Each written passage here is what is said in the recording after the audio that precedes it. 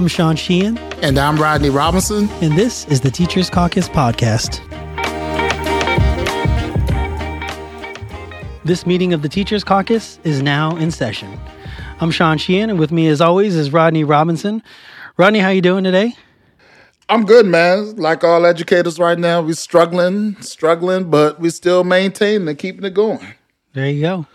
Well, hey, I mean, we're going to change up the conversation a little bit. I'm excited. We're taking it kind of in a different direction with our guest, Takeru. I'm super excited. Thanks for coming out. So let me read your official bio, and then we'll get right into it. So Takeru Nagayoshi, who also goes by TK, is the 2020 Massachusetts Teacher of the Year and an advocate for equity in K-12 education. He's the director of community events at Panorama Education and currently leads professional learning events that reach an audience of over 10,000 education stakeholders. Outside of this role, TK also leads trainings and workshops around the country, ranging from topics on DEI, that's diversity, equity, and inclusion, education policy, social-emotional learning, curriculum and content at the high school level.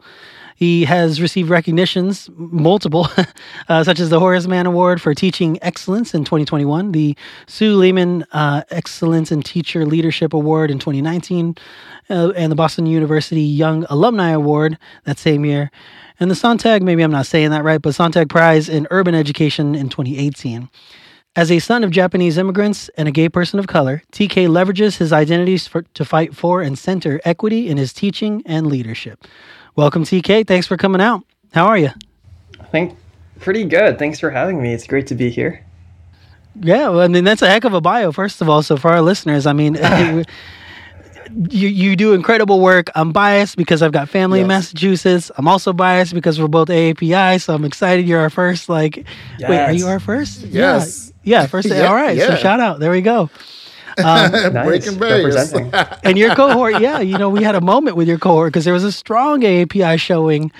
We got that photo at Google, so that meant a lot to me, man. I didn't belong to I'm not your year, but we clicked automatically. I was like, yeah, all right, I found my family. Like it's good, it's good. For sure, we're less than 1%, right, of the educator workforce, and so it's nice to find another AAPI educator. Definitely.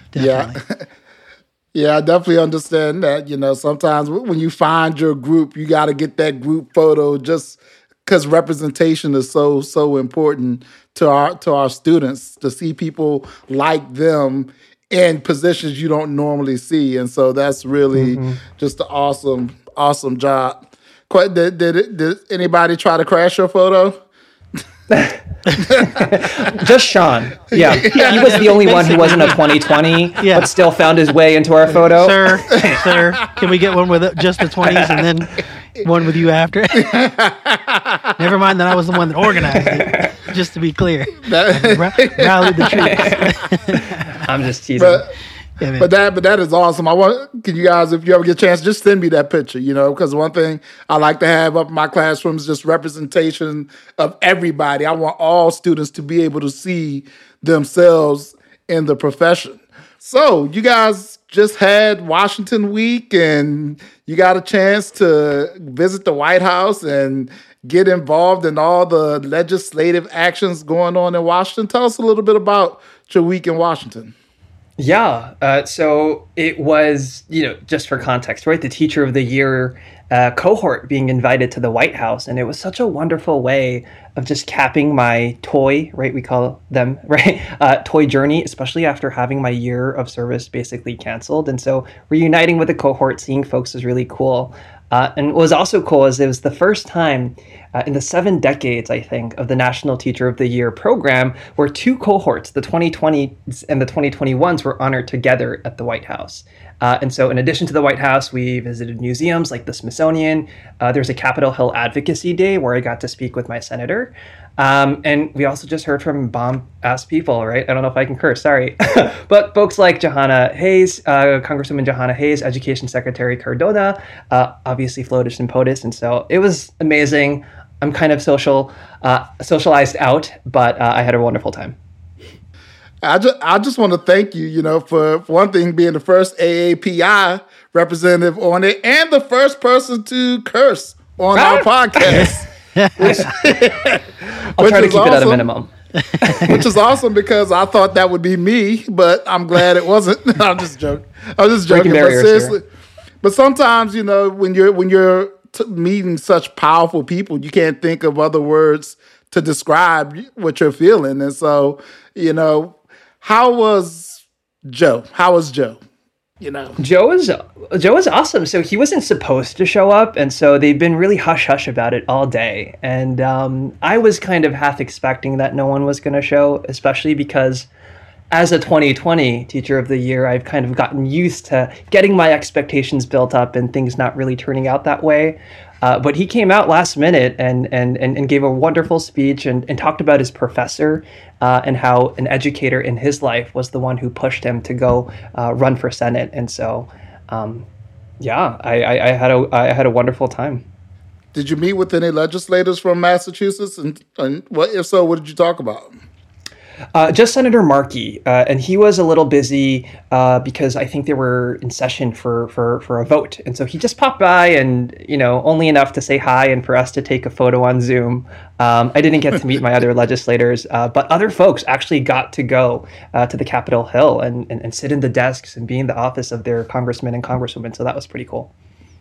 I'll say, if you could bring up an issue to him, what would have been something you wanted to say to him? I wanted to talk about just the teacher burnout, crisis that we're facing, the need for our social emotional needs for not just students, but educators to be met. I also wanted to talk, and I think we'll go a little bit into this in a bit, but about some of the financial realities that educators are facing right now, and how it ties to these broader educator conversations around teacher shortage, and teacher resignation. And so those are some of the things that I would have probably told him. Yeah, so talk about it. If we're talking finances, I mean, we're talking about student loan forgiveness. What's on their mind? Yeah, for sure. So, there's this whole talk and need to recruit and retain our educators, and how there's this national teacher shortage crisis that's been exacerbated by the pandemic.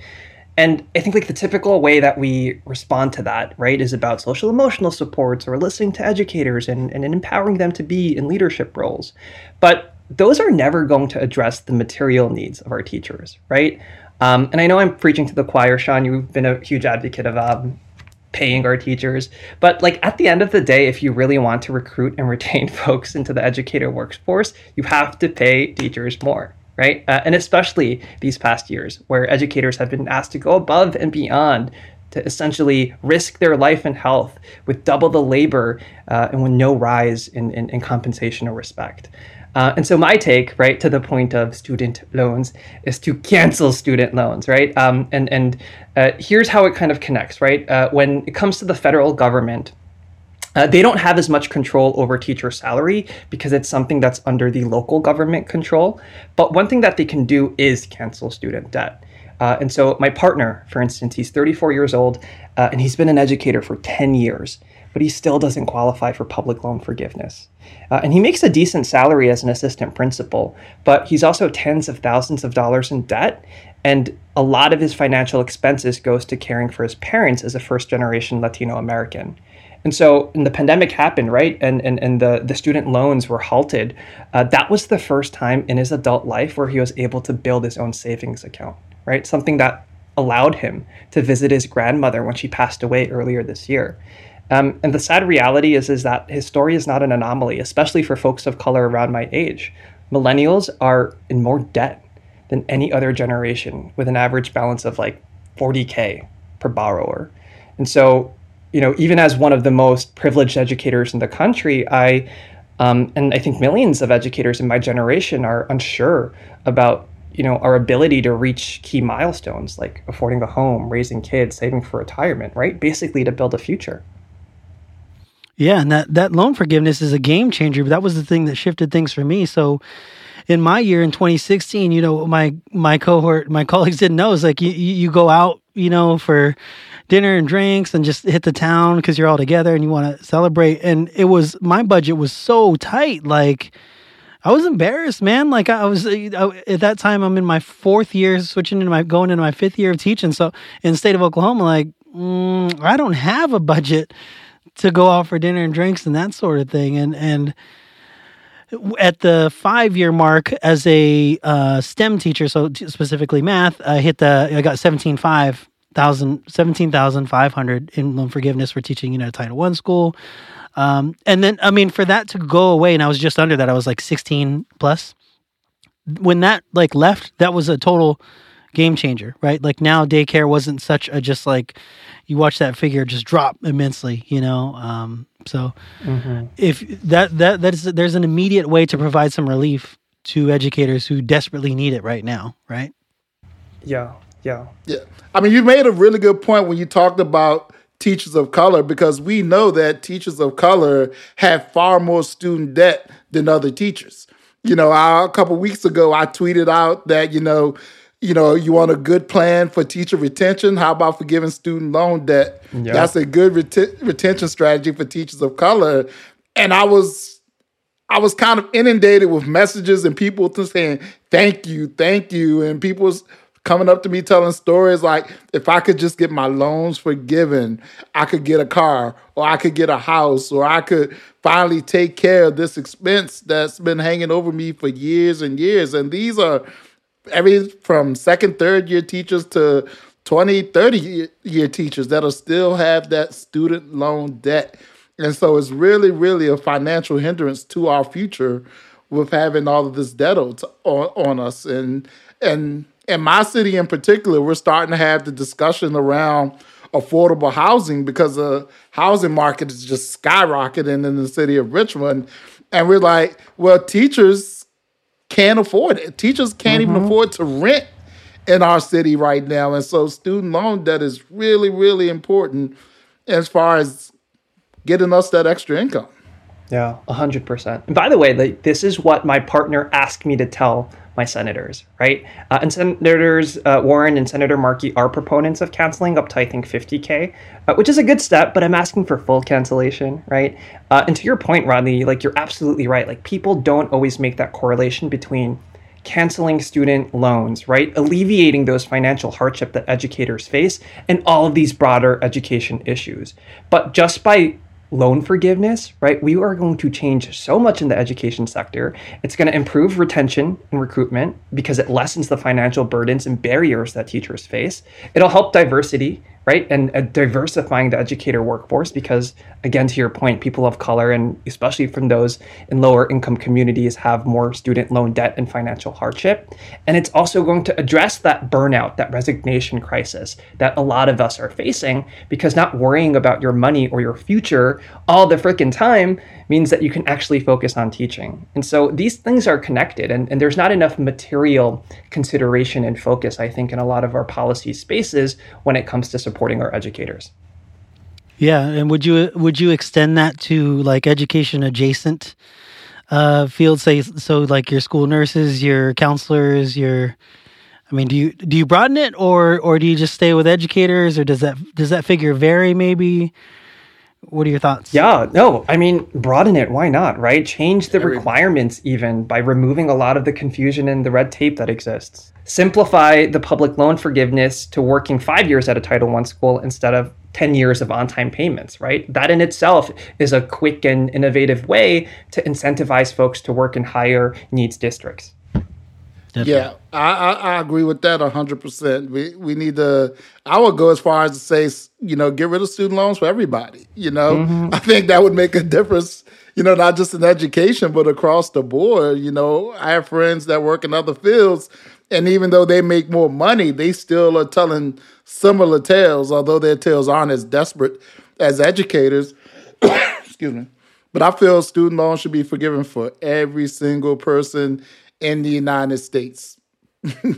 That's a tough sell. That's a tough sell, though, for sure. Yeah, it's a tough sell. Here in Texas, that's a tough sell. It's sort of I akin it to the whole minimum wage thing. Like people saying people don't deserve $15 minimum wage. It's everybody or it's nobody. You know what I mean? I typically feel that we need to forgive student loans for every single person in America because the scams that are being run by some of these loan holders and I feel that they're preying on some people. And then when you get caught up in the situation, it's like, I will never get ahead in life, even though I made this decision to go to college because I wanted to get ahead. But now here, my going to college is now what's keeping me from getting to that next level in life. And so I really think we need to reevaluate what the American dream means when you're talking about student loan debt. Yeah, it's a whole system that's like meant and designed to be confusing, right? Yeah. My partner had to like change loan providers 3 times, and that's a lot. Going back to previous loan providers, having your payments being verified, going through bureaucracy. It's a whole system that's designed to disincentivize you from getting those opportunities. Yeah, and I mean, just on a personal note, my wife and I, right before we got married, we sat down to have the entire financial discussion. One of our minor hiccups, not major, of course, we still got married, but like I was finished with my student loan debt. She wasn't, and it brought a major thing into our marriage that we had to sit down and we talked about. But in the end, it's nothing.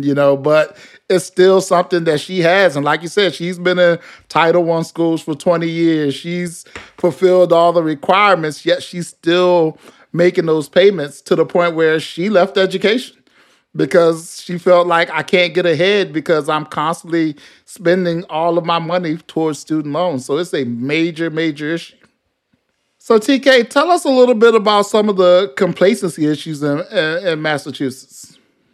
Yeah, I would describe Massachusetts politics as close but no cigar. A lot of educators put Massachusetts on a pedestal, like we're this bastion of like progressive hope and the future of education. And there's a lot of incredible things for sure. Like I love the Commonwealth, but this is where the bus boycotts happen, right? Our cities are still amongst the most segregated, right, in the country.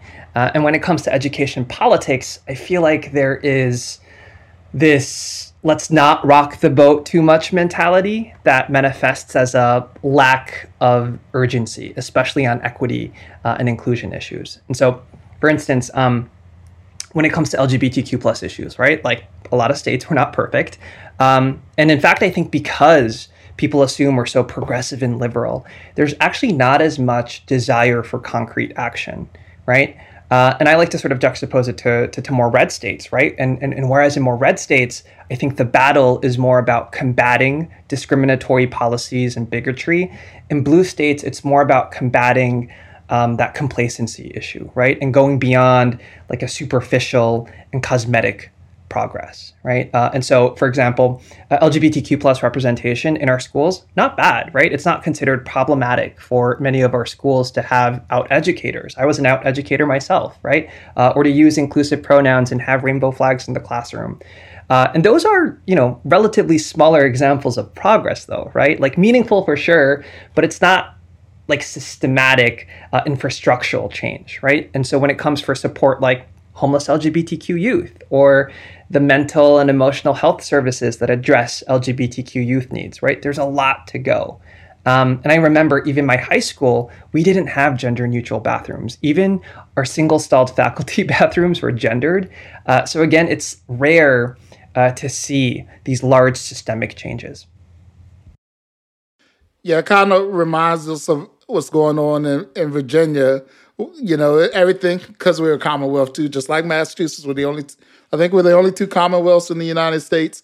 But we have sort of that issue as well where, this isn't an issue, so no one really wants to push it. But now, recently with the election, some of those things that shouldn't have been an issue have started to rear their head. For example, it's in law that, the LGBTQ protections are in law. But what happened was a number of schools delayed implementing their policy, hoping the election would turn out in their favor. And now that the election has turned in their favor, they're still dragging their feet. But what they don't realize is that one thing they did get right was they put this in law. This isn't just a policy that you can choose not to follow or not. This is actual law. So now we're going to have school systems wasting millions of dollars once again, fighting battles that they know they're going to lose. It's like, why can't you use those millions of dollars to make your schools more inclusive, to make your schools more welcoming to everyone. But instead, you're going to waste all these taxpayer funds fighting battles that you know you're going to lose. Mm-hmm. Mm-hmm. Yeah, I mean, we've got that in spades out here in Texas. You know, it's that invisible threat that is not a real threat. But gosh, if it doesn't make for a great campaign, you know, slogan. I mean, we passed the transgender athlete bill out here where you got to compete in your biological sex that you're assigned at birth, and you know, I listened to much of that testimony, and it was just like, okay, so like, is this a thing though? Like, have we had an instance where a transgender individual, you know, competed in the different, you know, the other, whatever, however they're deciding, right? Like the opposite gender, and shortchange someone? No, we don't have any like documented. Or they would reference like the Connecticut track case, right? Like there were two track athletes in Connecticut, and like that's the basis. And part of the thing that really frustrates me is that, you know, Texas always prided itself on doing things its own way, right? It's goofy sometimes for as a non-native Texan, you're just kind of like, oh, it's overkill, but all right, it's kind of like endearing in some ways.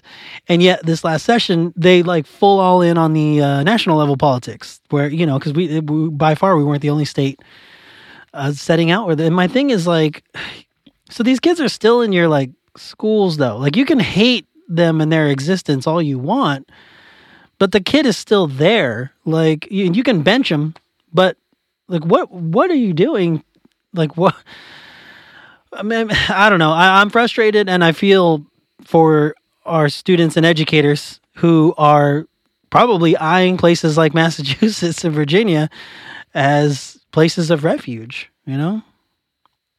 Yeah, I know I know that's not true. Yes, we had a conversation. That's not the case, but I don't know. You know, it's on one hand, right? There's this narrative of privilege that I want to acknowledge in our Massachusetts education community, and it is better in some areas than other places in the country and the world. And then on the other hand, right, the narrative is we can't settle for how things are, right? Because how things are and where things were has always been not good. And we have a long, long way to go. And I think the issue with complacency is that it allows the louder voices, right, to sort of overtake the conversation and discourse. And so I have fears about this right-wing pushback against equity and inclusion measures that we're seeing all across the country, even in Massachusetts. And, you know, it started with the so-called CRT boogeyman, but it's naturally making its way into LGBTQ issues. I'm from New Jersey. I'm a product of New Jersey public schools, so shout out to NJ folks. But even though New Jersey, right, is one of the first and few states in the country to have an LGBTQ plus inclusive curriculum mandate, they're actually experiencing a lot of pushback by a reactionary wing of people who think that topics on gender and sexuality are abusive to discuss in an academic context. And so, like, even in states like Massachusetts and Virginia, right, if we're not vigilant, if we fall into complacency, what we take for granted can dissipate in the blink of an eye. Yeah, and that's what's going on right now is, you know, we're seeing the pushback. People are challenging policies. People are challenging curriculum, that loud voice, you know, and like you said, complacency. We say, okay, this issue is settled. You know, let's start talking about other issues, you know, one election, and now we're back to this, having these same old arguments that we thought were settled, you know, 4 or 5 years ago. And that is the danger of complacency when we're dealing with these issues. Well, the time has just flown by, TK, and so, as you know, we close out our episodes. We ask our guests to provide some homework and extra credits. So what's that homework assignment for our listeners? Yes. So I want to talk about testifying at a committee meeting, and also a little bit about my experience of doing so at the Massachusetts State House. So I'm proud of our State House Education Committee because they are receptive to bills that support LGBTQ people. And I mentioned earlier that in Massachusetts, right, the narrative is of complacency.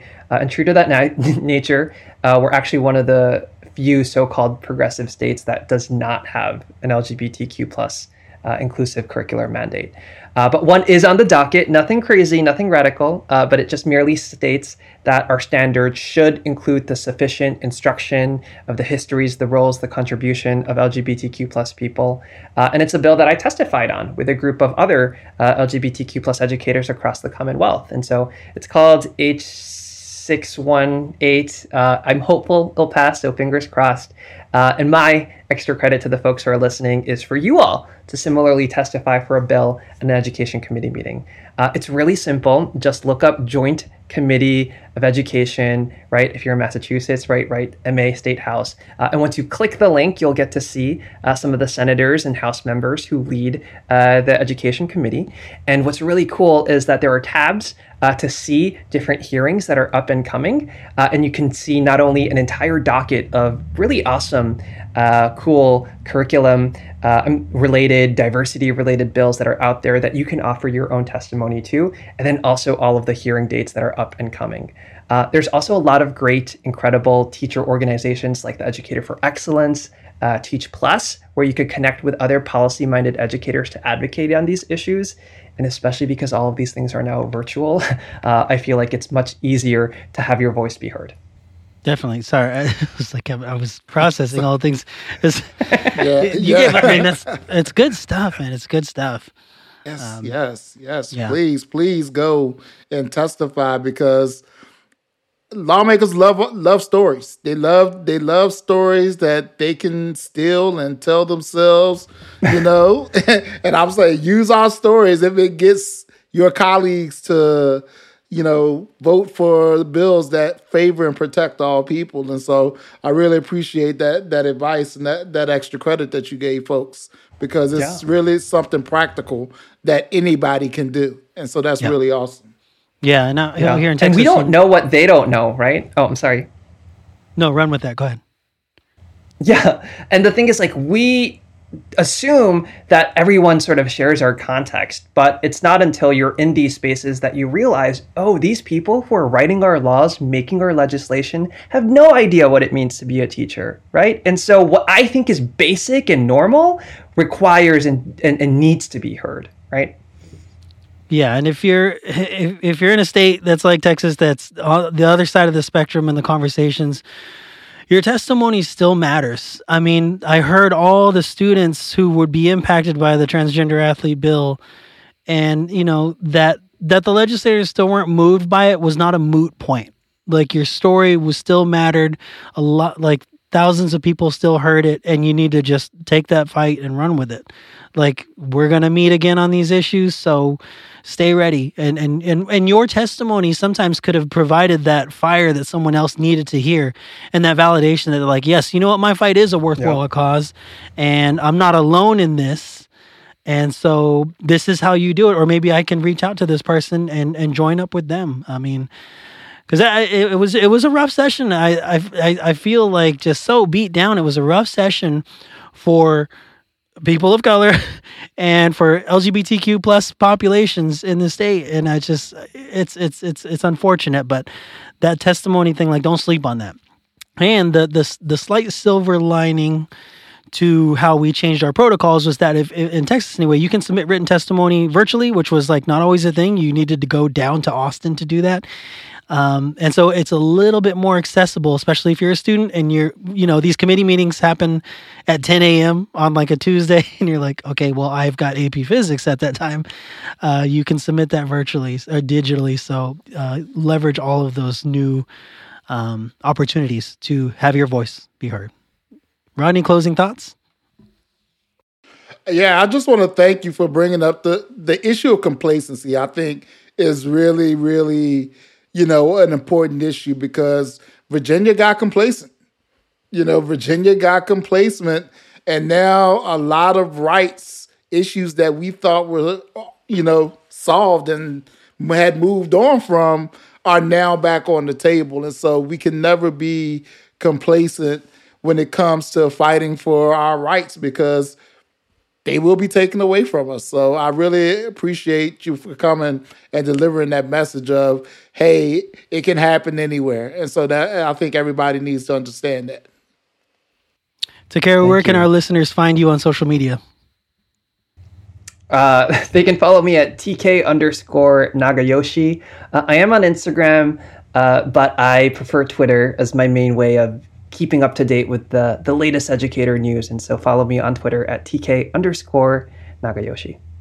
All right. And so for our listeners, just a reminder, you can find us wherever you could find your podcast, on Spotify, Apple, Google. And if you like what we're talking about, we would appreciate those likes, those shares, and definitely the positive reviews. So just it gives Rodney and I some kind of indication that like we're headed in the right direction, like people are hearing it, or like positive reviews. Yeah. I mean, hey, look, if you hate it, I mean, say what you need to say too. You're free to, but you can hate the podcast, just don't hate us so much. You know? Yeah. There we go. Well, 2020 Massachusetts Teacher of the Year, Takeru Nagayoshi. Thank you so much for coming out. We appreciate you. And this meeting of the Teachers Caucus is now adjourned.